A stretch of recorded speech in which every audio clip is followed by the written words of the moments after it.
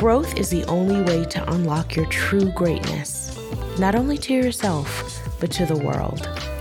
I'm your host, Candace Lambe, and I'm here to encourage you to explore the possibilities of your best life, what it looks like, and what it takes to get there.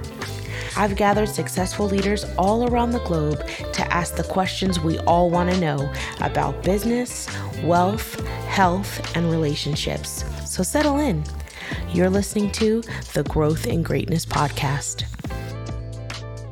Good evening, everybody, and welcome to another episode of the Growth and Greatness Podcast.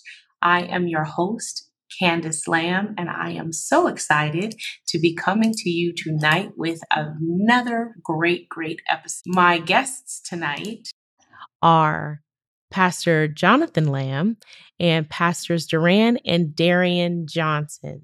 So, you guys, first of all, thank you so much for the love for the podcast in general. But can I tell you the kind of love that Jonathan got from being on the episode a couple of weeks ago?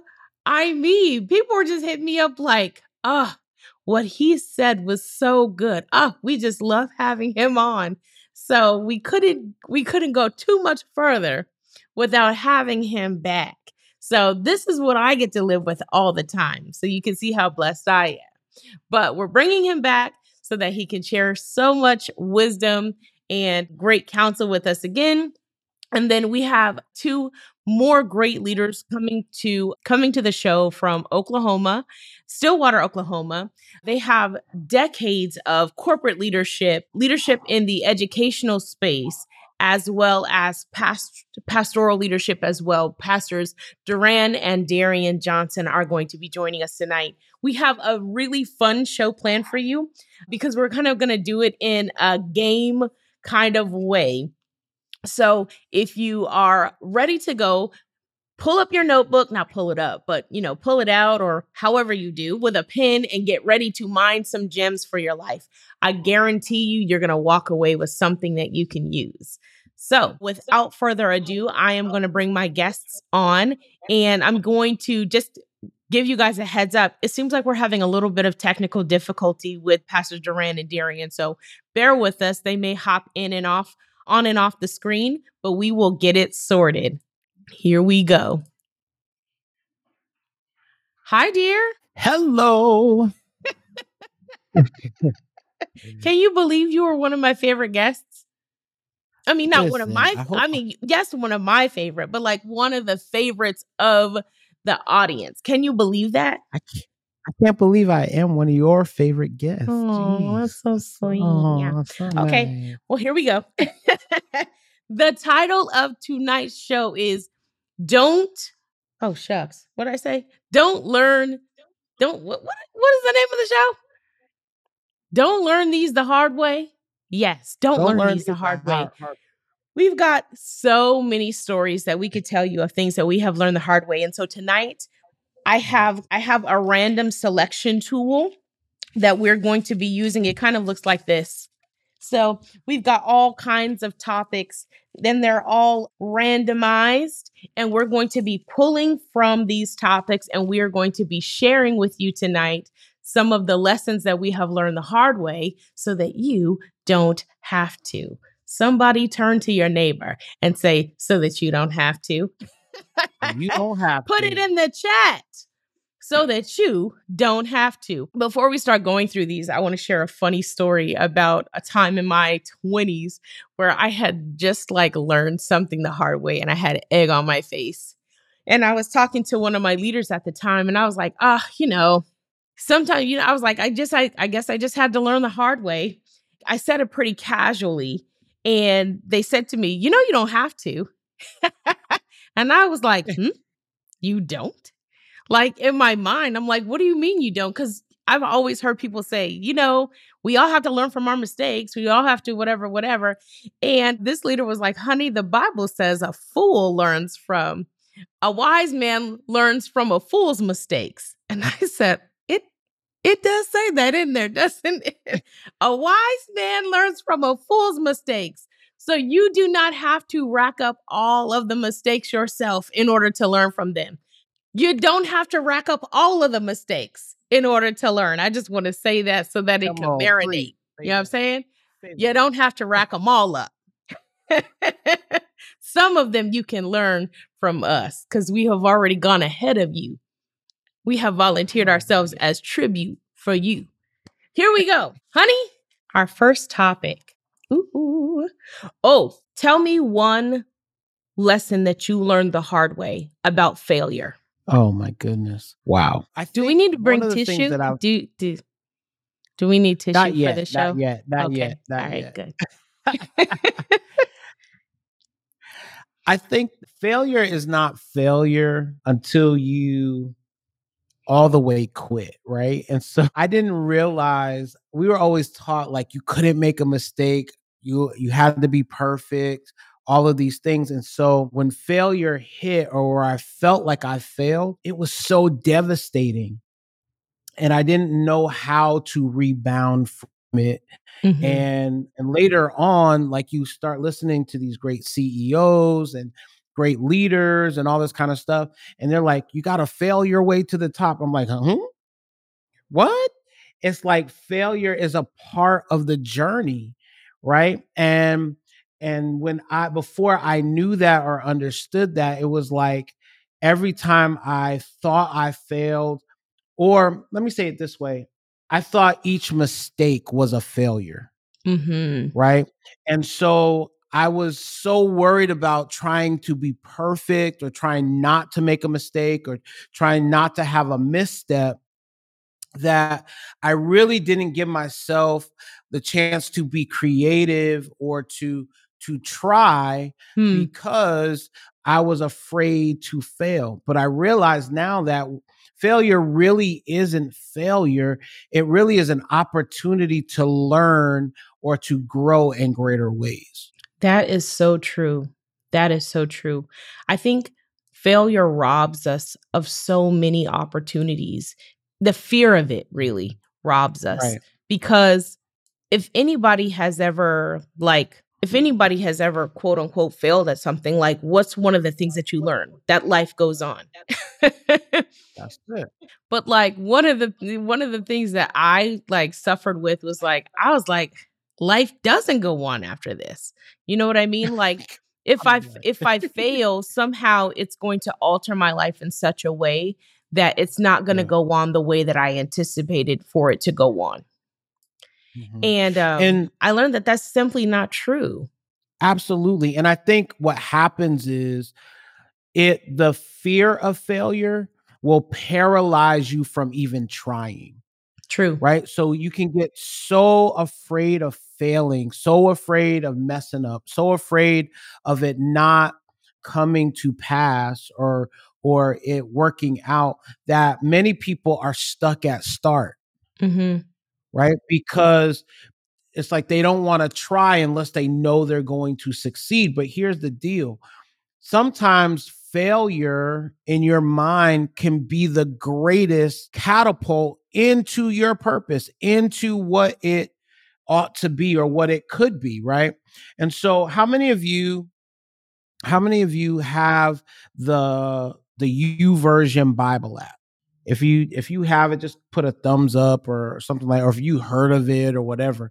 Well, when it first started, it was started by a church in Oklahoma called Life Church, Craig Rochelle. And it started out as a website. And they put this website together where you could read the Bible in different languages. And they were going to have like a subscription and all this kind of stuff. And it did not work. It did not grow. It did not make any traction. And they put it together. They put money behind it, all this kind of stuff.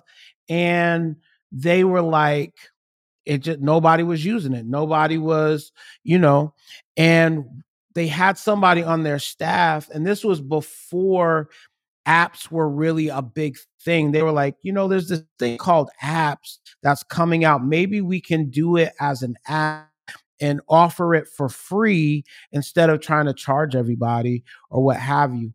And when they from that failure, they had to pivot. And when they pivoted and made it into an app, the thing exploded. And now I think the downloads are like close to, hundreds of millions of people in different languages, different countries, all kinds of, and it has evolved into something greater than what they ever anticipated. But if the website would have worked, they probably would not have gotten the traction that they have gotten now through the app. And so again, it was through that failure that catapulted them into something absolutely incredible. I think they have, I forget how many millions of downloads they get per month through the app, but it failed as a website. That is true. And similar to what you were saying, more just to piggyback on what you were saying, sometimes we stay in that failed place too long because we're scared to pivot to the next thing for fear that maybe we'll just continue this cycle. You know what I mean? It's almost like I feel like it's gonna work. I may be in a place where it feels like nothing is working. But my solution, I'm more fearful of pivoting than I am to just keep putting work into it. I believe, you know what I mean, to just continue to invest and work harder and faster and all of those things, hoping that it'll turn around rather than pivoting. Right. So don't be afraid. Don't be afraid to pivot, guys.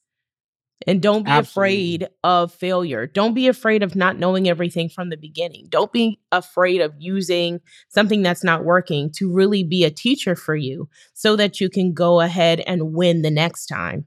Absolutely. Like, honestly, who wins at everything first? One other lesson that I learned from that is that just because a thing like the project failed or the thing that you were trying to do might have failed or didn't come out the way that you wanted it to, you got to realize you got to separate yourself from that. Like, you are not the failure.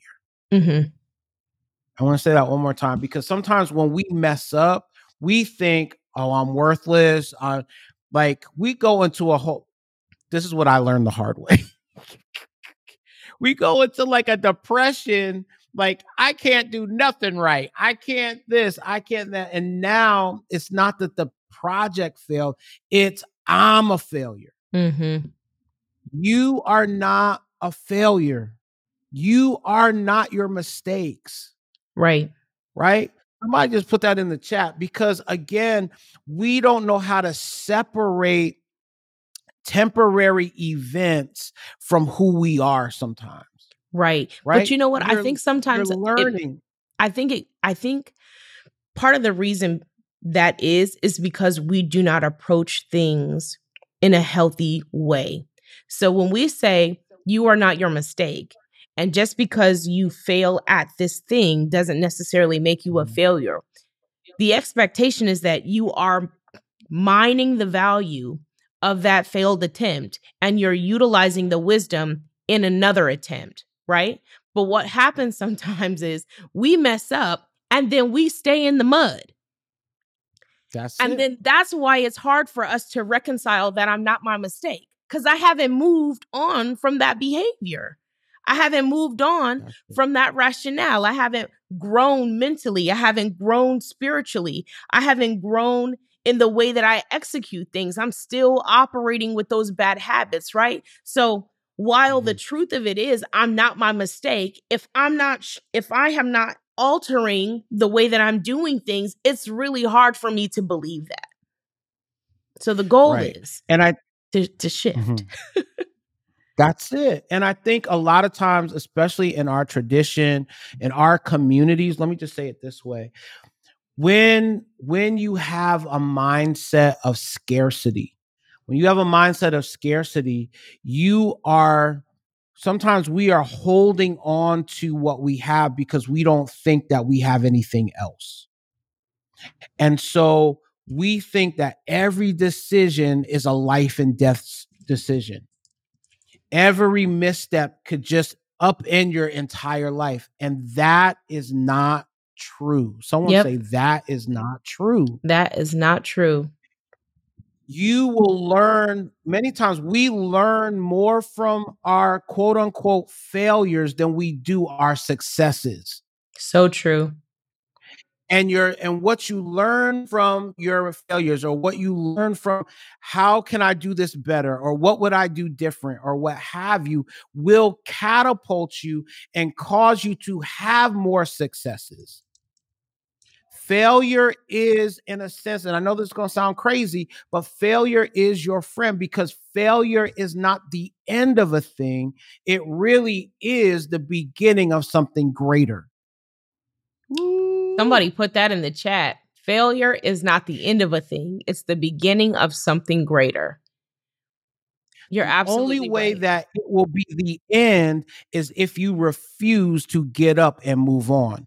And I'm telling you, many of us, we get stuck not because not because we have failed, but the perception of the eyes that are on us that we think see our failures. Watch this. Now, let me know if this resonates with you. Have you ever tripped or fell down some steps or something like that? And before you can even assess whether you're hurt or not, what's the first thing you do? You pop up. You pop up and you look to see who saw you, right? That's it. Broken leg. Right. We Broke are toe. more concerned. You popping up. Right. We're more concerned about the embarrassment of it.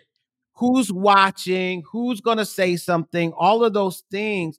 It's, if we failed in secret, we would be okay. We would recover quicker, right?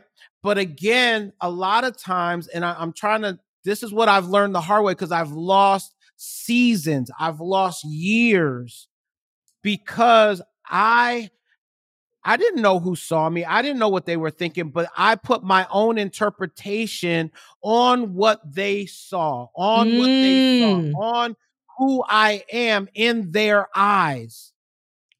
Somebody. Is that good? Some of you all are paused right now because you are not afraid of failure. You're afraid of criticism from others that are trying to do their best as well. Yikes. Can we just pause right there? Because that truly is a moment of reflection. Are we really afraid of failure, or are we just afraid of criticism? Honestly, like, I'm not going to lie. I hate criticism. Like, I hate it. I can take constructive criticism because I really do want to be better. But criticism for criticism's sake, I'm like, why? Why? Why are we even doing this? So yeah, I'm with you there. Guys, give me just a second. Our guests are here and I am trying to add them. While I'm doing this, dear, I'm going to give you one more to talk about, and I'm going to sort out these screens here. Okay. What's something that you learned the hard way about conflict? Oh God. You didn't give me that one. So, for those of you that don't know, I hate conflict. I hate confrontation. Listen, if there was another way to do it, I will circle the block 5 times before having to really deal with conflict or confrontation head on. And I used to be afraid of hard conversations. And so I would just suck things up, or just kind of bottle it up, or what have you, and be like, it doesn't matter. It doesn't. But here's the deal. I've learned that conflict is really your friend as well, because if you don't confront things, you will either carry it or it will overwhelm you in the long run. I'm going to say that one more time. You cannot heal from things that you don't confront. And there are times that we think that peace, or the lack of arguing, this is what I learned the hard way, that the lack of arguing or the lack of contention or conflict means that everything is okay, right? It doesn't mean that. And there are times where the person that I need to confront is living their best life and I can't sleep at night. I have regret. I'm angry. I'm agitated. I'm stuck in this place, but I don't have the courage to confront it. And so while people are living their best life, I am trying to deal with this thing that a conversation could probably heal. Mm-hmm. And so we avoid things, we get stuck places. And here's the other thing. I'm just going to be transparent with you. Sometimes you can develop a root of bitterness in you and you're mad at a person because they're not changing their behavior. However, you never had a conversation with them for them to know that their behavior needs to change. Mm-hmm. And so because you haven't confronted it, they're living the way that they've been living. You're angry because you think they know better. But unless you have the conversation and confront it, you don't really have a right to be upset with them because they don't even know that you're upset. Is this thing on? Is that so good, y'all? How many of us have walked around just mad because we feel like we're not getting what we expect out of relationships? Mad because we feel like we should be treated differently or better. Mad because of this, mad because of that. But we've never had the conversation. We've never had the conversation. And then we allow that root of bitterness to take hold. We were actually just talking about this over the weekend with another fellow minister of ours. And he said it like this. He said, the Bible doesn't talk about the branch of bitterness or the leaf of bitterness. He talks about the root of bitterness. And the thing about a root is nobody knows it's there but you. Yeah. Not until that thing springs up. But you've got some time to deal with it before it begins to bear fruit. And that's why the Bible says to deal with that thing. Deal with it. Have the conversations. If you're bad at it, take a class, read a book, learn how to do it, but don't avoid it because that's not going to help you. That's it. Chantel Simon says sometimes it's just a simple misunderstanding. That is so true. Absolutely. Probably more times than not, it is just a simple misunderstanding. That's it. And we go into it like we hype ourselves up or we talk ourselves out of confronting it. And it goes a little bit like this. They ain't going to listen. No way. They don't care. They don't, they never listen. They're living their best. They know what they did. Right. And the person may be oblivious. The person may not even know that it's affecting you this way. Right. As we said in previous episodes, everybody's not thinking about you the way you're thinking about you. That's it. Everybody's not thinking about your feelings the way you're thinking about your feelings. Not to say that people don't love you, but like they're not checking for you as much as you're checking for you. That's it. Pastor DaRan, Pastor Darian. Hi, guys. Hello. No. I wanted to say something really quickly to your point, which is, sure. So we're over here just being blessed while we were waiting for our electronics to work. But what you were just saying, a very large part of the time, we create expectations in our heart that we don't communicate. And so because we have these expectations of the way things should be or how we've seen it or how we're raised or just our fairy tale dreams for whatever reason, we don't communicate and then we hold that person hostage to that expectation and they never know it's even an expectation of our heart. That's true. So communication in that sense, man, it can be a world of difference because like you said, it's just a misunderstanding. And really, if that person knew you had that expectation, they probably would be like, oh, I can do that. Right. Sure. Mm-hmm. That's why confrontation is key. Yes. And I'll say the reason why. When you work in the school system, and I was a behavioral specialist, you have to have those hard conversations. And so what it did is it fostered me doing that when I began when I became a pastor, to not hold back when I have to say something to you. So, or wait until it builds a root and a tree and leaves, and the leaves fall, and we got to rake them, and we got to get them up, and we're mad because we got to rake up your leaves and put them in a bag and look at them. So instead of doing that, we bring confrontation. That's Instead of right. Can I say at the beginning? Let me say this, Go ahead. because a lot of times when we start thinking about confrontation, we think about confronting someone else. But there's some of us that are refusing to confront our inner thing. Mm-hmm. The Yikes, enemy yikes, that's yikes, in yikes. me. Right? And I have a so phrase for that.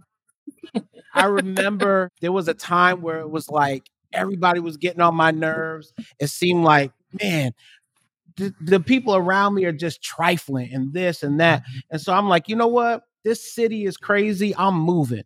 I moved to another city. Guess what? It showed up there. Right. And I was like, it's a crazy here too. Right. I moved to another city. It showed up there. And the Lord was like, I'm about to move again. The Lord was like, do you see the common denominator here? It's you. And you were like, no, I do not. Until we confront, I feel God right here. Until we begin to confront, because we can see the issues in everybody else, but many times, every time we walk in and we automatically see negative, we see problems, like you are the common denominator. That's so true. And what are the things that have been in you for so long that you refuse to deal with? That's so true. There's a scripture in the Bible that says, to the pure, all things are pure. And sometimes we see things with such a negative lens because of what's going on the inside. And so we will project negative intent from our interactions with people, not because that's what they're doing, but that's because of the lens that we see things with, because we have not confronted. Carmelita said we have to confront, but confront with love. And you're absolutely right. Confronting doesn't mean fighting. And I used to think that it did. I used to think that if I'm going to confront, I gotta be ready to take my earrings off because we about to go there. Right. But that was the only picture that I saw of confrontation. Yes. Anytime somebody was confronting, we fighting. It wasn't until I grew up and saw different relationships and different people dealing with different things that I realized, okay, you can have a hard conversation and not come to blows. You can have a hard conversation and just clear the air and realize that it's a misunderstanding. And part of our ability to confront with love is to go in there asking the right questions and not assuming that the person is just going to affirm and confirm the ill intent that I'm already feeling from them. Can I play the angel's advocate? Sure. We use that phrase loosely a lot. We say, bring confrontation with love. The Bible says, if you love the Lord, you'll obey his commandments and they are not grievous. And it also says that whom he loves, he chastens. And so when you really love someone, you tell them the truth at all times and don't have to wait until it builds up. And that's when we come with not coming in love. But when you have a love language of confrontation, because you always want to help people get to the next. That's why they say we have many teachers, but not many fathers. And if we get to the place in the church where we start having fathers bring correction. And they do it in love because they want the best out of you. And so if you wait till something build up and it builds a root of bitterness, you are going to get to the place where your confrontation is out of a different filter and not love. But when you do it to the place where you don't let things linger and you do it right then, you'll do it in love. When I correct my son, I do it out of love because I'm doing it right then. You did this right now. I'm going to correct it right now. I'm not going to wait. I'm not going to let it fall. I'm not going to let it get big.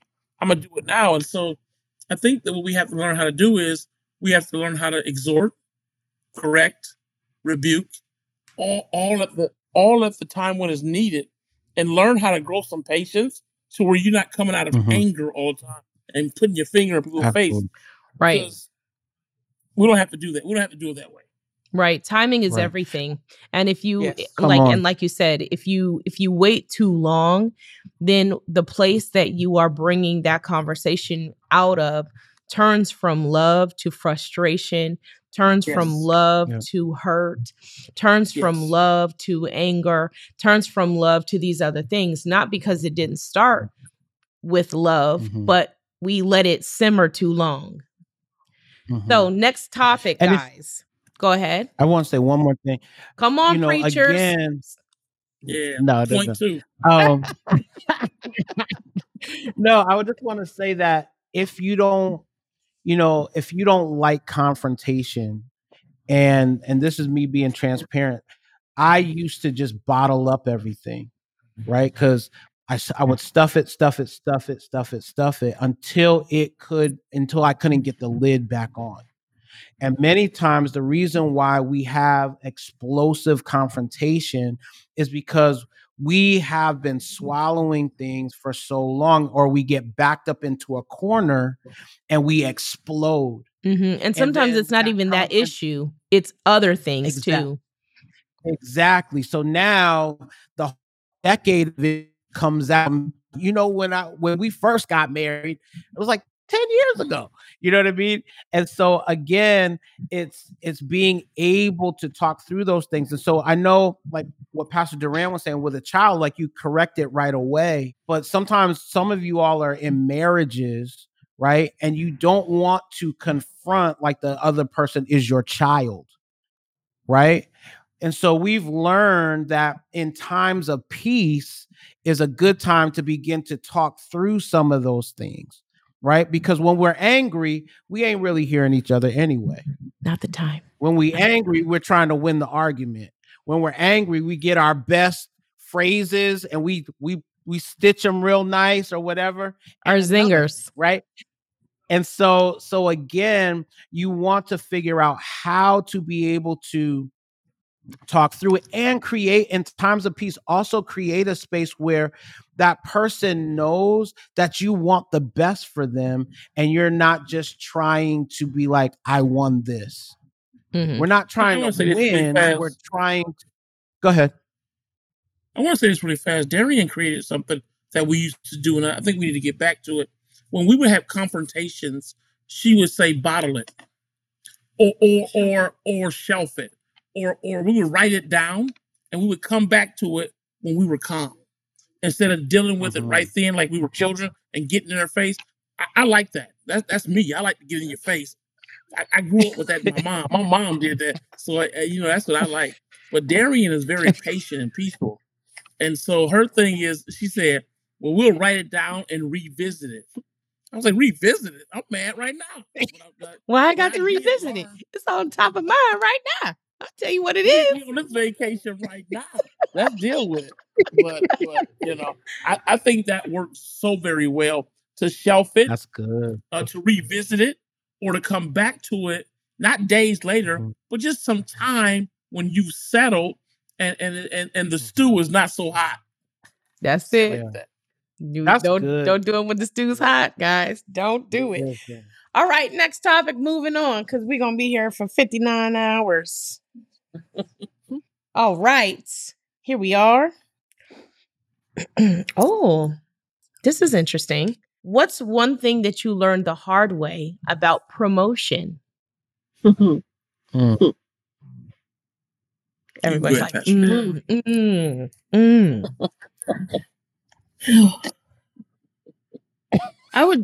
I can say for me personally, don't seek it. You don't want this. Don't seek it. You answered my Don't seek it. I truly believe that promotion comes from the Lord. In the moment that you try to put your hands to it, it's typically from a heart that is not beautiful, and it is typically has different motives. But I can't say anything past that. Don't seek it. That's Don't it. seek Somebody said in the chat, Carmelita said, it comes with blows. Come on. It does. Yes, I'll tell ma'am. you guys something that I learned the hard way about promotion is that I used to think that when you were promoted, it signified that you had arrived in a particular area, that you had, it's almost like you had graduated in a particular area, like school works, right? So when you graduate to the 8th grade, that's because you have learned the requirements of the 7th grade. So you're in the 8th grade, right? That's not what promotion means when you're out of school, guys. That's not always what it means, because I find that now that you've been promoted, it doesn't always signify that you have excelled in this particular area and like you are the smartest of all people. It just means, especially in a spiritual context, that the hand of God is on your life and that he's going to use this in addition to other things to continue to grow you and refine you and all of those things. So it's not like, oh, great, I'm a leader now. Now I don't have to do all those things. No, it means like you're going to have to do all those things and a whole heaping load of other things as well. You know what I mean? It's like school's out, no more homework. And then it's like, here you go. Here's all this other responsibility. So that is one thing that I learned the hard way, that promotion doesn't mean that you have graduated from something never to return. It means that you have graduated into something that is greater. It has a greater demand and a greater demand, and it comes with greater responsibility. So I know that we say that, but it's one thing to say it and it's another thing to bear up under the weight of it. So I think that I learned that the hard way. Yep. I think you have to, once you are promoted, like if the Lord's promoting you or your career, your job or what have you, you got to own it. Yep. Right? Because many times we're promoted out of the group of our peers. And if you're not careful, you will try to apologize for your promotion. And you'll be like, hey guys, we're still the same. We're still and here's the thing. You're not that you're different from people individually, but like you said, the responsibility is different. Yep. And you have to begin to own it and lead, because if you don't, listen, we tell you fail, right? And you will go under, like you will crumble under that pressure, and they'll be looking for you to fail or for your demise. And so again, like if somebody sees something in you, if the Lord sees something in you and he's promoting you to something more, something greater, go all in. Do not apologize for favor. Do not apologize for grace. Do not apologize for new position. Do not apologize because there's something in you. Your gift is making room for it. Do not apologize for your gift and try to act like it is. Don't try to devalue the thing that God has blessed you with. Right. And try to make it feel like your gift doesn't differentiate you from anybody else. Because it's the also, very thing that does differentiate you. I think in both worlds, one in the business world, when you start to outgrow people because y'all peers were together and you may go into management, you have to make sure that you at the same time are being that person that is propelling into the leadership role. And then in church, don't downplay what God has done for you. You know, it's the same way when I became a pastor. A lot of my peers, they were talking about it when they were in school. They were talking about when I leave here, I didn't know what I was going to do when I left Bible school. But I stepped into a role, and one place where I failed is I tried to downplay it. I tried to, because I didn't want to make them feel bad, so I downplayed it. Because you didn't seek it. Because I didn't seek it. That's not what you wanted. And so I downplayed, like, oh, man, pastoring, it ain't nothing. It's just pastoring. It ain't, because I didn't want to make them feel. So sometimes we downplay things that God has promoted or elevated us in, and we don't need to do that. God is moving us forward. We need to move forward. We need to go in that place and be exactly what God wants us to be without downplaying it to make everybody feel good around us. Absolutely. Because I think when you do downplay it, we do it with something in mind, thinking, well, I'm doing it because I don't want people to think this or that. I'm doing it because I don't want people to feel this or that. But we don't always realize that there are other ripple effects that happen to us as a result of downplaying the thing that God has called us to do. And so we are no longer looking at it through the lens of truth that God intended for us to walk into it with, because now we are trying to devalue it for our community. Yes. Yep. Yes. So good. Okay, moving on. You guys, if you're still watching with us, I see a good bit of people are still watching with us, and you want to throw a topic in here, come on, y'all. It's free. It's free. Put a topic in the chat and I'll pick it. We don't have to use all of my good ones. We can use these for another time. I charge. What did you say? I said I charge. So if you throw one in there, it's $2.99. Anyway. Okay, here we go, guys. What's something that I used to believe but shouldn't have that I learned the hard way? Everything. That you learned the hard way? Yeah, man. You know what? I used to teach you to say, you know what? I think when I moved to, and I don't want to hurt anybody saying this, but don't hurt nobody. I got into the word of faith, and I started to learn about healing, and that the healing was the children's bread. I learned it in a place where I was needing healing, but I didn't know what healing was, because the Reformation I came from talked about healing is just whatever the Lord's will is. Sometimes he heals and sometimes he don't. And I was fighting within myself when I was learning the word of faith, to learn in the place of saying that God already paid for my healing. He already purchased my healing, and all I have to do is believe I receive it, and I can take it as mine.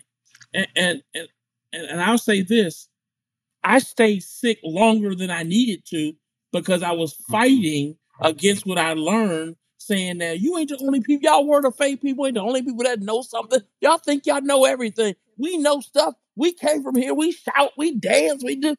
And I stayed in a place of sickness longer than I have to. I want to tell somebody that's watching right now, you don't not have to stay in that place because your grandmama and them, or some church you came from, or somebody you look up to told you something that's in error in the word of God. You take hold of what God has for you and you claim it as yours, so you don't have to stay in that place as long as you need to. I think that's a lesson from Joseph. Sometimes we need to get up and go do what God tells us to do and not sit in the pit, because he could have got to the palace a whole lot faster if he would have just did what he believed the Lord told him to do.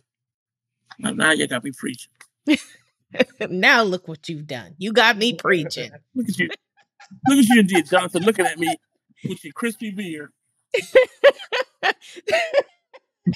Okay. I love what you said. Pastor DaRan. And I think, you're absolutely right. So often we live beneath our privileges because we have believed something.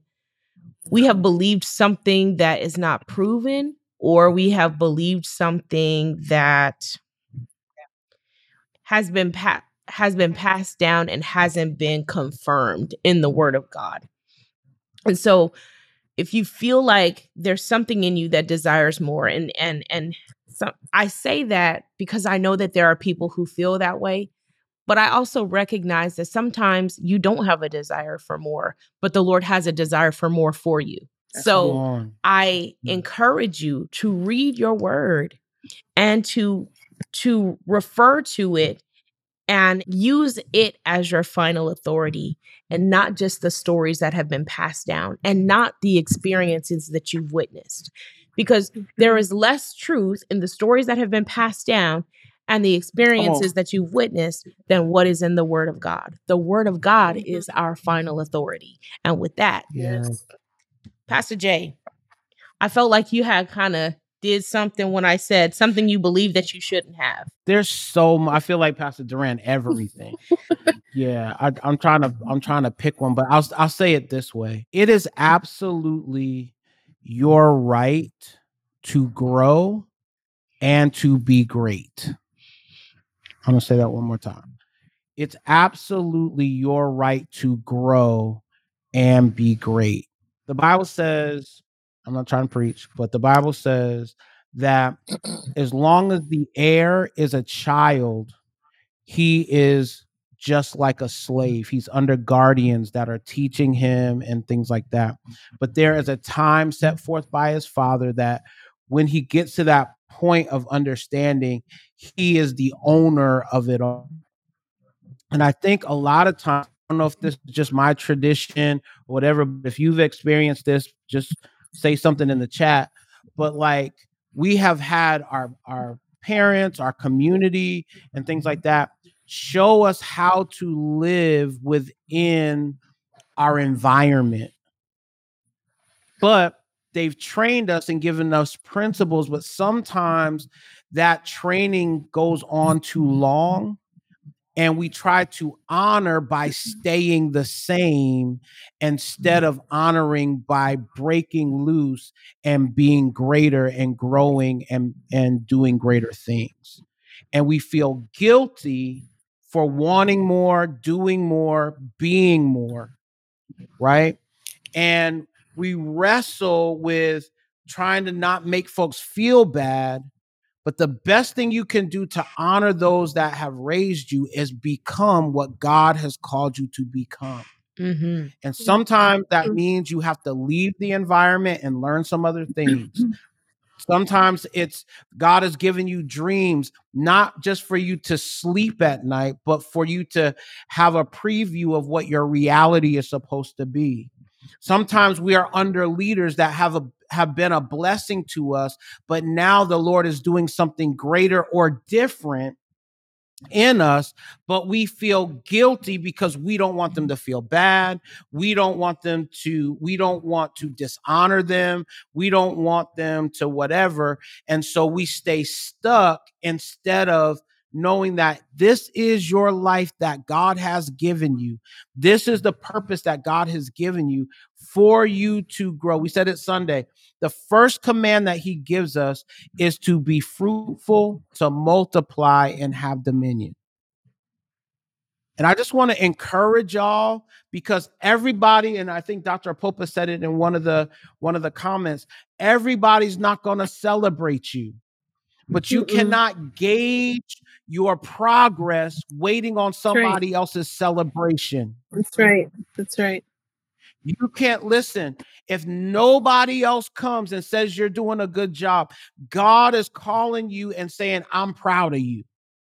Yeah. Now let's move, right? Yeah. Many of us are waiting for our parents, waiting for other leaders, waiting for people to apologize, waiting on all of these things before we move. But I'm telling you, you don't need the validation or the celebration of others. This is your life that God has given you, and you can go as far and as wide and as high as you desire. So do it unapologetically.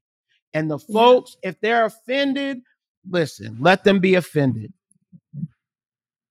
Joseph's and it's okay to grow on the greatness. Joseph's brothers and his father were offended by his dreams, not knowing that those dreams were going to save their life and the lives of their offspring. Yeah. Because people will be offended until you step in and they realize that they absolutely need, I feel God right there, need what you're going after. And sometimes people want to keep you close and say, you need to help us, but the kind of help that you have right now can't help them anyway. You've got to grow and be great so that you have something to share that will actually bring them the help that they need when they need it. Some folks just want company. Get unstuck and go after God. Some people just want company. You not lying. Can I say this? Yes. I think the lesson from Joseph is this. Sometimes what happens is there's greatness on the inside of you. Growth and greatness is inside of you. And what happens is because you're so used to tradition or being under somebody, you can't grow past what God is trying to alert on the inside of you to go on and be great. So the lesson from Joseph was he was trying to share with his brothers and his dad the greatness that God put on the inside of him. And sometimes when you're in these traditional churches, and sometimes when you're in these reformations, they you bottom out because you can't go on, grow, and be great because they don't want you to, because they want you to stay right there, stagnant, and you keep doing what Dad Mason told you to do. We Mason's children, and you can't go no further than being Mason's children, because if you try to go above him and say anything Mason didn't say, I'm just using him. And you can't go above that. Dad Hagin, you can't go above that. God is moving us forward, and we need to learn that when he's putting greatness on the inside of us, we need to take that greatness and move on with it and stop being stagnant. That's so good. That's it. That's really good. And I just want to say it like this. Sometimes, not sometimes, every time, it would help us. We would benefit so much if we would pay attention to how the models of growth that are laid out in scripture, because we don't see those kinds of models where the person who was the father or the head becomes the lid to everything underneath them. Like, that is not the way that we see it. But we will submit ourselves to that model that does not exist in scripture. And this is not to raise up a whole generation of rebels like, yeah, I'm out, you know what I mean? I'm gonna outgrow my pastor. I'm gonna outgrow this. No, that's not what it is. But it is about being able to teach people that sometimes what God is wanting to do in you is different than where you are currently under. And sometimes what God wants to do in you is meant to exceed where you are and what you've seen. But because you haven't seen it, and because where you are, nobody is excelling to that level, doesn't mean that should keep you from there, right? That's like, the word of God should be the final authority. And sometimes the word of God becomes secondary to the pressure of our culture. And that should not be. Okay, y'all, the next word actually comes from Dr. Popa, but she was in the spirit on the Lord's Day, because I also had that word. So I'm going to just take it out of the pack. But what is something that you learned the hard way when it comes to compromise? I'm going to go last. I'm going to go last. Where's everybody Read at? the question again. I said, what is one thing that you learned the hard way when it comes to compromise?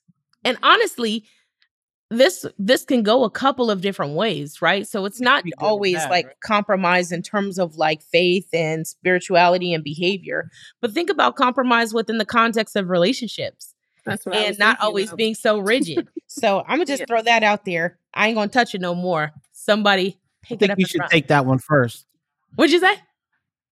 I think you should answer that one first. I'm very curious about this. So I don't mind. Oh gosh. One of the things that I learned about compromise, I will approach it in the context of relationships first, and then I'll go in the other way. So within the context of relationships, particularly marriage, I realized that my personality is kind of like a hot or cold. I'm either all in or I'm all out. I don't have a whole bunch of gray wiggle room, right? Which is awesome when it comes to my faith.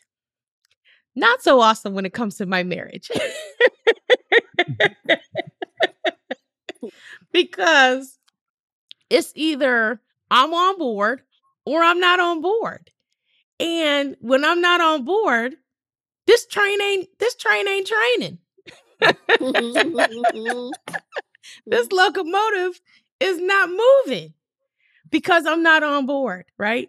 And so one of the things that I realized about compromise, because it worked so well for me in my faith, where I was like, when I believe it, I'm all in. I'm moving forward like a freight train, like nothing's gonna stop me. I'm in. But when it came to my relationship, I realized that not everything is a need to have. Some things are a nice to have, and some things are a nice to have for him. And not everything has to be the way that I want it to be. Like, that's not a law. It's nice, but it's not a law. And so sometimes I was rigid because it worked for me in other areas, but I didn't realize that it wasn't working for me in my relationship. The Lord really had to open my eyes and be like, you got to soften up in some of these, and you've got to give a little bit more than you're used to giving, because that does not translate well here. Mm-hmm. That's so good. Now, compromise when it from a different. Go ahead. What were you gonna say? I'll hit it from a different space, more from the space of compromising the voice of God, compromising on what you've heard from the Lord. And I'll just say, I had a personal experience actually right before I met DaRan, where I compromised my stance on what I heard God saying to me because of outside influences. I was in a relationship just right prior to him. And just in me, I was like, this is not it. This is not it. Like, so, but what I had my closest friends near to me saying, D, your standards are so high. No one will ever match your standards. Nobody's going to be saved enough. Nobody's going to be this. Da, da, da. And so you begin to hear these voices, and they begin to silence the voice of God somewhat. And I began to compromise what I knew, my standard of what I knew God had for me in a spouse. And so because of that relationship, it was terrible. It was a terrible relationship. It was things I had to heal from because I went there. And so I believe compromising what you've heard from God because of other people's voices, because of people, and they're people who know you. That's the problem. It's the problem. Who know you. They know you best, right? They know you in your ugly. They know you in your good. And they really do have what's best for you. But you can't trust everybody's Holy Ghost. That's it. And if the Lord has told you something for you, you do not compromise it. That's the truth. Pastor Darian, I like you, I found myself in a similar situation where I was also in a relationship. And I knew in my gut that this relationship wasn't God ordained.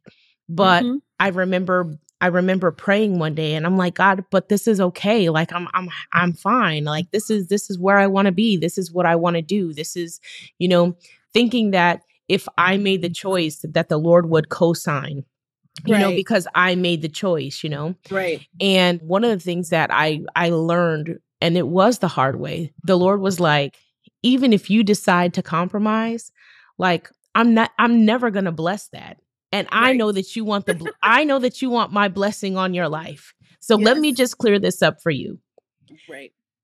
If you decide to compromise, if you knowingly decide to compromise, then you know that I'm not going to bless this, because this is not what I have for you. That's right. This is not what I have. Furthermore, this is something that I have for somebody else. So what I look like?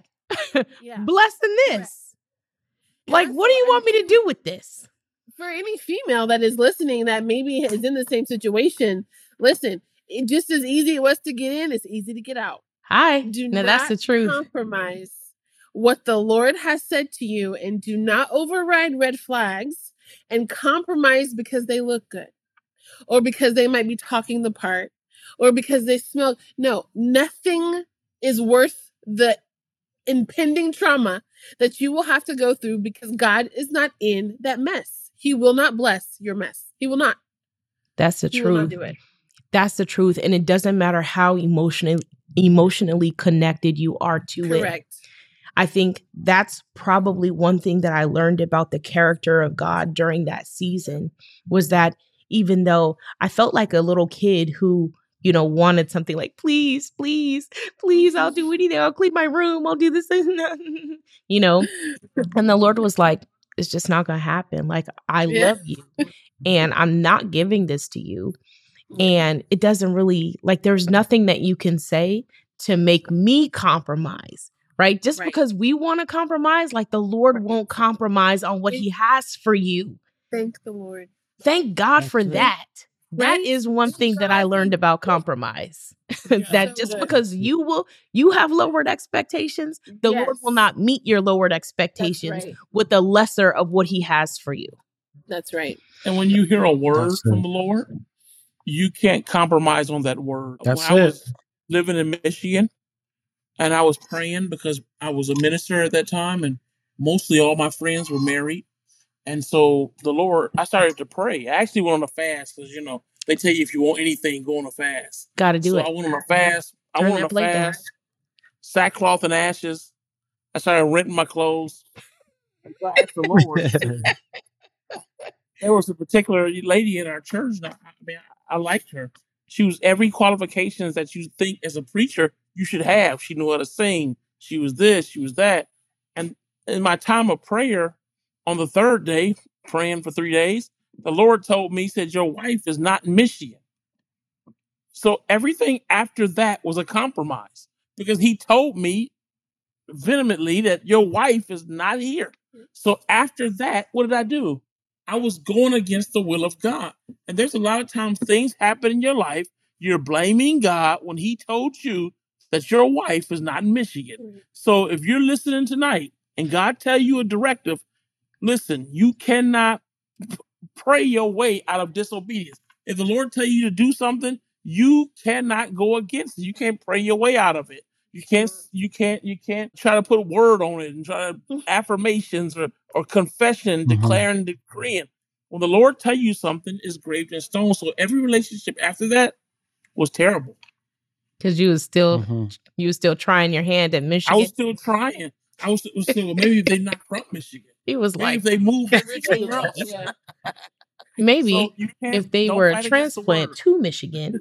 That's it. That's it. That's it. Lord, what did you mean? You're from Arkansas. It's one of the things that you said, Pastor DaRan, that I think is worth highlighting is that, you said that if you know that the Lord has spoken to you, like you can't compromise on that word. And I just want to say, you might be in a situation where you're unclear on whether the Lord has spoken to you or not. And that is perfectly fine. The Lord actually makes provision for you. There is an instance in the Bible where somebody laid out what they call a fleece. And it's basically asking God to prove himself to you in a way that you can be sure that he's saying what you think that he's saying. And so if you are unclear, please feel encouraged and empowered to go back and ask the Lord for clarity. Don't move on something that you're not clear of. The Lord doesn't expect that from you. He is willing to clarify. But once he has clarified, it is what it is. And it is so. And it is so. All right, one more, guys, and then we're going to get out of here for the night. Too many.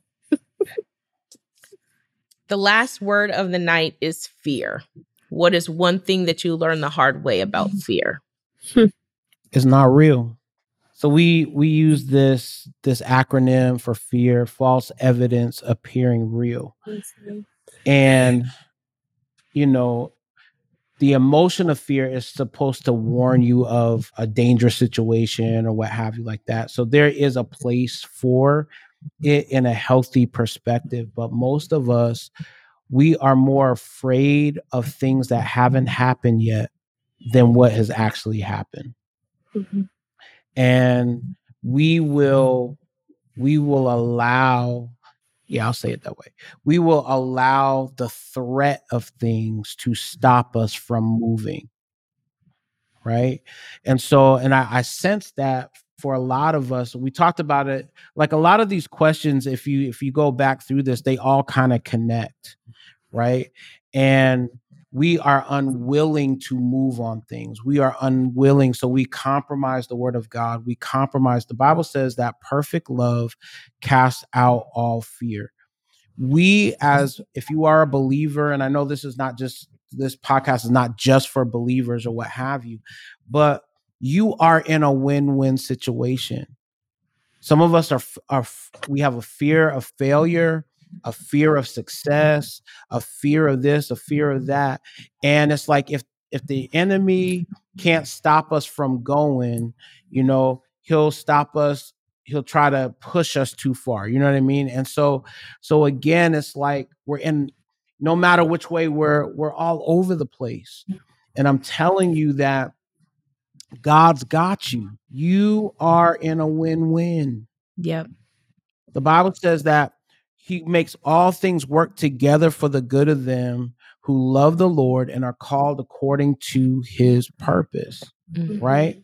Most of the time when we are compromised on the word of God is because we already know what we're supposed to do. Sometimes the Lord is not saying go left or right, and we're like, what do you want me to do? Make a decision. It's time to start moving. It's time, like the Lord, a friend of mine said it this way, and I had to learn this. The hard way. He said, you got to trust more in God's ability to lead you than in your ability to follow him. He is the great shepherd. Sheep are not great followers, but the shepherd is a great leader, right? And so again, as you begin to know that God is leading you and guiding you, if you're about to go in the wrong direction, he will direct you.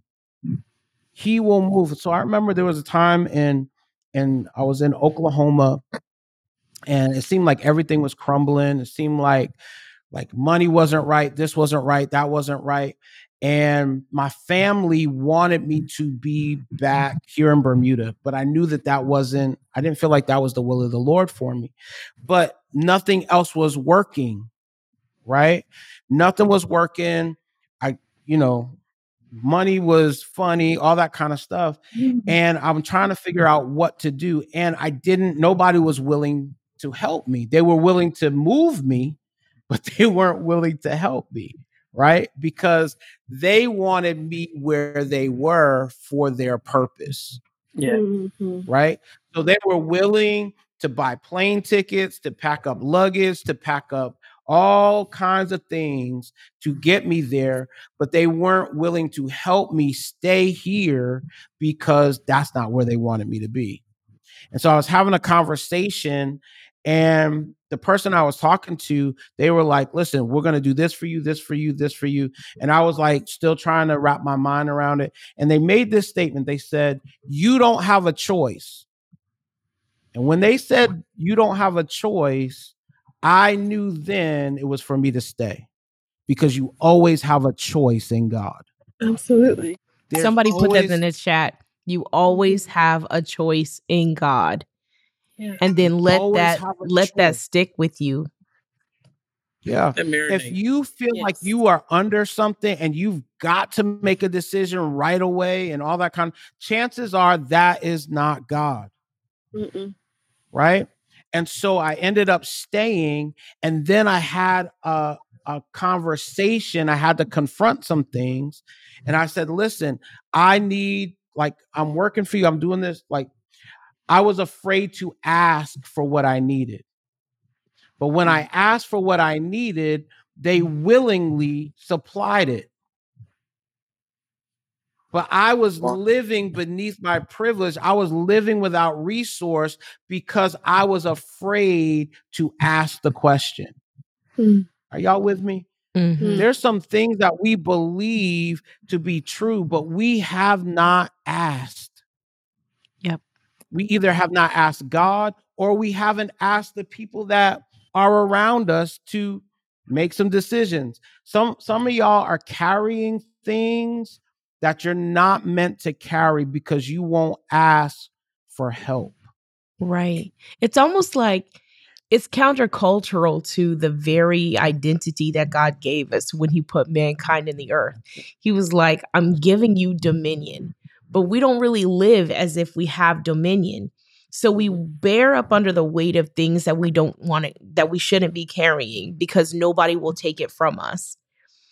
We won't have hard conversations about things because we feel like people should just know, and they should just, adjust their behavior because they should know. Like the level of ownership and leadership and being able to cause things to be set in order escapes us. And I don't mean that in like a super judgy and like, you know what I mean, harsh way.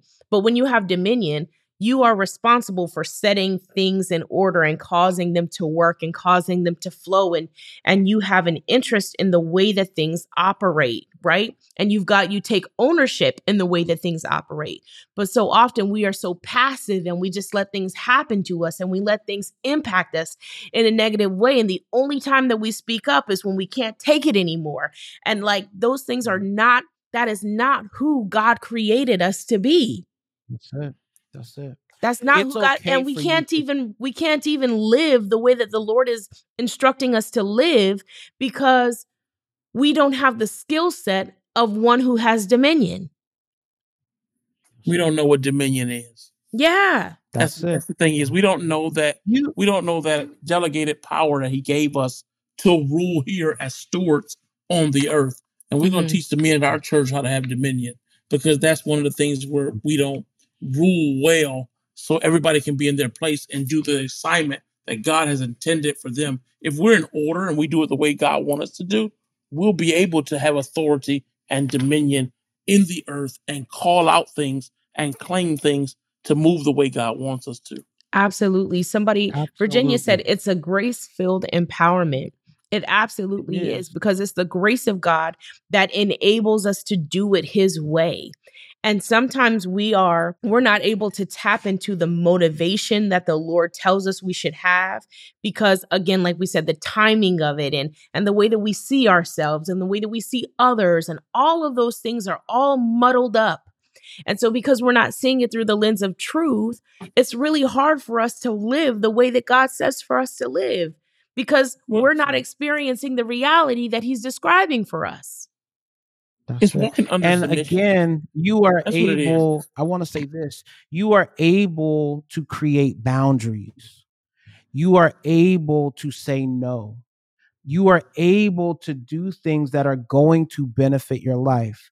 And I'm going to say this, you are able and you are designed to live. Some of us, we are so, especially those of us that are a part of Christian communities, we are so afraid that tragedy is going to come on our lives if we do something that benefits us. I say that that's even cultural, because I haven't always experienced that cross-culturally, but I have experienced that to a large degree within the African American Christian communities. Yeah. Right. And I think it's in our island communities as well. It's in people like, again, we are terrified of backlash. We are even when we see things that we're like, you know what? I feel like there's something better for me. There's something, whatever. I'm going to say this and I'm sorry, but we will submit our gifts to other people and allow them to grow from it, to come up off of it. In other words, to benefit from it, to gain money from our gift, right? That God has given us, but we'll be terrified to use it for our own advantage. And so you have people trying to work and do things that they're not good at because they feel obligated to submit their gift for free to other folks that are benefiting from it, but you should be the first partaker. Let me be confrontational for you. Here we go. The problem with that is that most African American churches don't believe in money. They don't believe in growing their kingdom assignments to the level that they're able to pay their staff. Most Black churches don't pay their staff.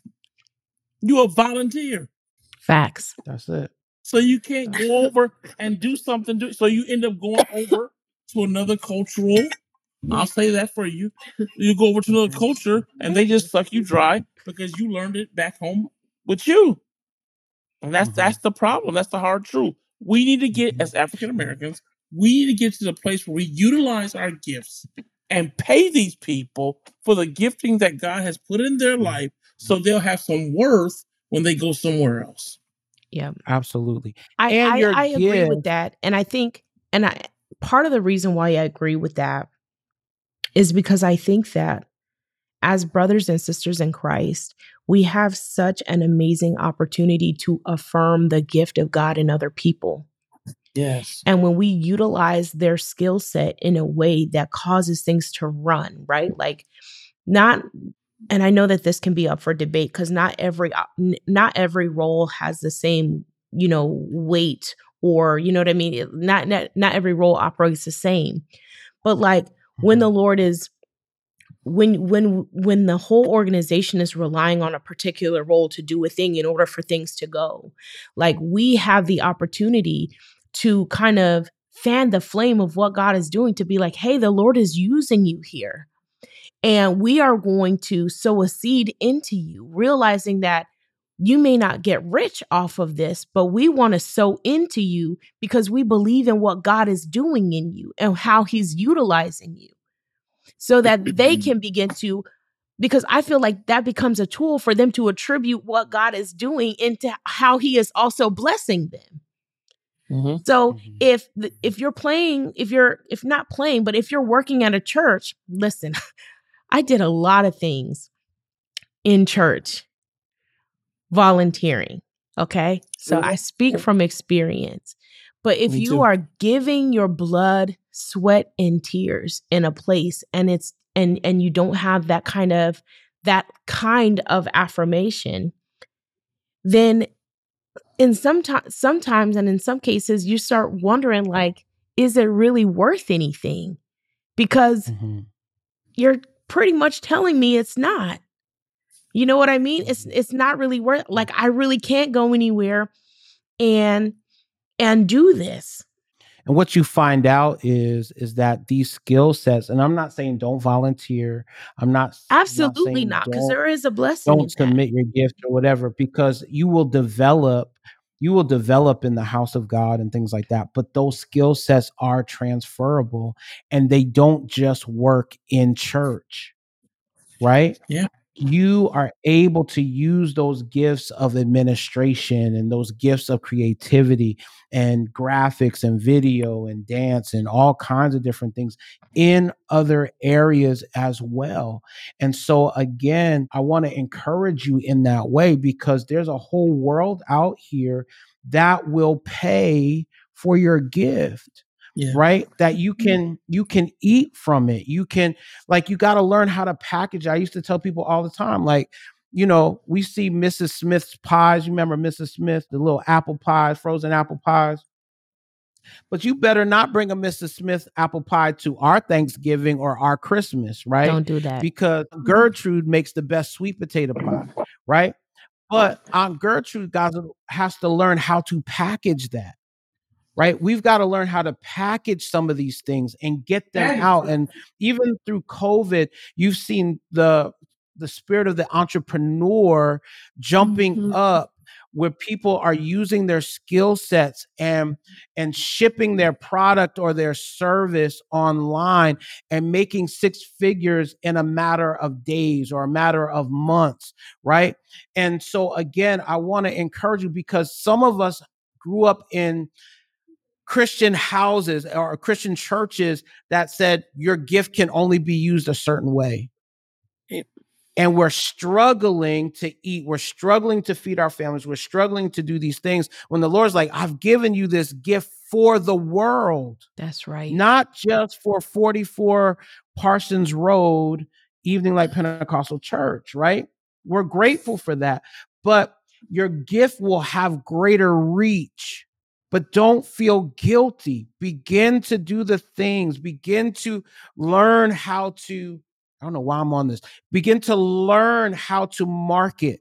Begin to learn how to do drop shipping. Begin to learn how to get it out to other places, to the masses, because your gift is not just for the corner church. Right. And the Bible says it like this. The Bible says it like this: the wealth of the wicked is laid up for the righteous. But it doesn't say that the way that the righteous is going to get it is through an offering. Right. Come on. Like, you got to compete according to the rules. If you want money to come in your direction, you've got to, you know what I mean? Working a 9 to 5 is not going to get the most to you that you could have. So if you feel that tug to entrepreneurship, get in there, learn what you need to do, master the craft. Use your gift in that area, and see what the Lord can do. Because he's already telling us there's provision out there for you. He said, I've got money laid up for you. I've got provision laid up for you. We've just got to understand how to tap into it. And again, stop waiting for things to be handed to us. Mm-hmm. That's it. Because we need it. Mm-hmm. Mm-hmm. Stop waiting for the Lord to bless you with abundance just because you have a need. The Bible says the poor you'll have with you always. Yeah. That's it. He's going to breathe on your efforts, right? And I think that's one of the things I learned the hard way was I was in a posture of waiting for God to just, for my due season, right? I was in a posture of waiting for someone to come along and say, listen, I've seen you serving. Now I'm going to bless you. And this is what the Lord told me one day in prayer. He was like, Jonathan, nobody's coming for you. I was like, huh? He was like, nobody's coming for you. He was like, you have gifts. I've given you the power. I've given you gifts. I've given you talents. I need you to begin to work on those things, and I will breathe on it. But you've got to give God something to breathe on. Right. I think too often we have heard those stories, and y'all just tell me if you've also heard these. Put it in the chat. I cannot tell you how many times I've heard stories about the provision of God coming. Like, oh yeah, I was walking down the street and, I just kicked this thing and there was some money in it. And that's the thing that met my need. Or, there was an envelope in my mailbox and the Lord just met my need. Or, I found it here and the Lord just met my need. As if, you know what I mean? Like, these are the only ways that the Lord can provide. And I didn't realize this at the time, but I'm hearing these things, not realizing that I'm putting faith in these stories. And the Lord had to talk to me, and he was like, honey, this is not the way I'm trying to bless your life. I don't want you walking through every neighborhood, kicking bags, hoping that a drug dealer has left a bag of money behind. Like, how many bags of money do you think you know what I mean? Somebody's going to leave behind for the body of Christ. That's a lot of That's a lot of irresponsibility. Like, come on. Like, there are other ways that I have created in the earth for wealth to be distributed to you. But like Paul says, you've got to compete according to the rules and stop thinking that everything that God is wanting to do is going to come outside of the rules. He's the one that set the order. The Lord has set the order of so many things, but we are constantly praying for the Lord to operate outside of it. Of his order. Yeah. That's it. And you all, like, there's some of you got books inside of you. You have curriculums inside of you. You have administration inside of you. You have businesses inside of you. Some of you have been serving in church and all kinds of things. You can become a virtual assistant and begin to serve folks all around the world, doing the thing that comes natural to you. Some of you are seamstress. Some of you are choreographers. Some of you are musicians or what have you. Like, I'm telling you, your life itself, the hell that you've gone through and survived or whatever, you got movies right in your life. You have all kinds of stuff that is already built in, but you've got to begin to say, Lord, you can use this. Use this. Begin to write your story. Write the things that you've learned. Write the memoirs. Write whatever it is. I'm telling you, you are the ministry. You are the business, and God will breathe on you and it will explode. And here's the thing. Here's one of the things that I've learned. Don't just try to sell it to your friends and family. A couple of them will buy it, but I'm telling you, it's going to be strangers that are going to consume, right? The Bible says a prophet is not without honor except in his own house. Somebody say except. Some of us are trying to get our friends and family to help us come up. And I'm telling you, if you package it right and give it to some folks that don't know you, they will consume what you have. Absolutely. They will honor what you have. They will hang on your every word. Some of us are depressed because the folks closest to us don't listen to us. But there is an audience that will hang on your every word and call you in, fly you in to hear your wisdom. I'm telling you, don't get caught up in the environment that is not honoring you. Begin to package what you have, and God will show you the audience that will begin to consume from you, if that makes sense. That's the truth. That's the truth. So good. Thank you guys for such a great conversation tonight. We have gone over as I anticipated we would. This is so good. So good. I think we'll have to do this another time because we listen, we only got to a couple of sheets of paper.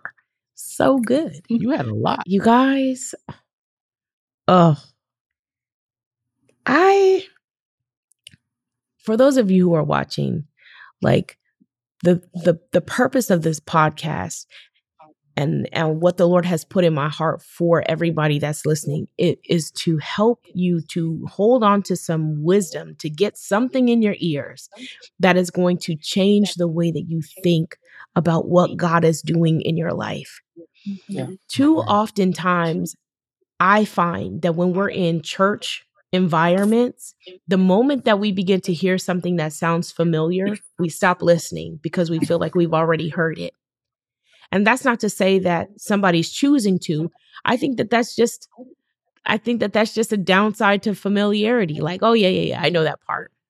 But I'm telling you, the wisdom of God and the word of God has so much value that if we just begin to talk about it differently, if we just begin to give life to it in another way, we can eat off of this for the rest of our lives. Yeah. We can eat off of this. I remember one time that, the Lord had been talking to me and he would give me, like, there was a time where I felt like every day the Lord was speaking to me and I would be writing it in my journal. So much so that in the morning when I would wake up, I would look forward to what he would say. And the Lord came back to me and he was like, girl, there's still meat on them bones. Like, I was like, okay, good. What else you got? And the Lord's like, go back. Go back and read that again. Because just because you read it doesn't mean that you got it. And just because you got it doesn't mean that you've applied it. Right? So there are so many steps and there's so many layers of being able to hear great content and also being able to apply it, because you've got to need that stuff into your life. You've got to need it into your habits. You've got to need it into the way that you think, into how you respond, into your instincts. This is a process. This is a process. Don't just think, the Bible says, don't be deceived into thinking that just because you're a hearer, you're also a doer. Come on. Don't be deceived just because you're a hearer that you're also a doer. The Bible also says that we are like a man that looks at himself in the mirror. And when we walk away from the mirror, we forget what we look like. Like, he didn't say that's the condition of a certain kind of person. He said that's all of us. And because we realize that humanity has that fault, we have got to constantly be running back to the mirror. God, where do I need to adjust? Where is your truth in this? I have not arrived. Every day I'm pushing towards a better reality for myself.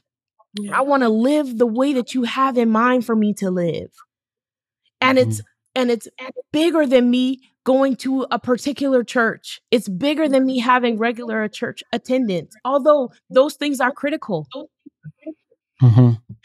So I hope this blessed you guys tonight. I hope this was helpful. If this helped you, please share this with somebody that you love. Share this to your Facebook page. Share this. This content will be up in audio form everywhere that podcasts are available over the weekend. So you will have an opportunity to re-listen to it there. Thank you so much for my guests. I love you guys. You guys are awesome, full of wisdom, and we will definitely be doing this again. Have a great night, guys. Bye. You as well. Bye. Thank you. Thanks for listening to the Growth and Greatness podcast. If you haven't yet, subscribe to make sure you never miss a new episode. And follow me on social media at Candice Lambe. That's CandiceLambe.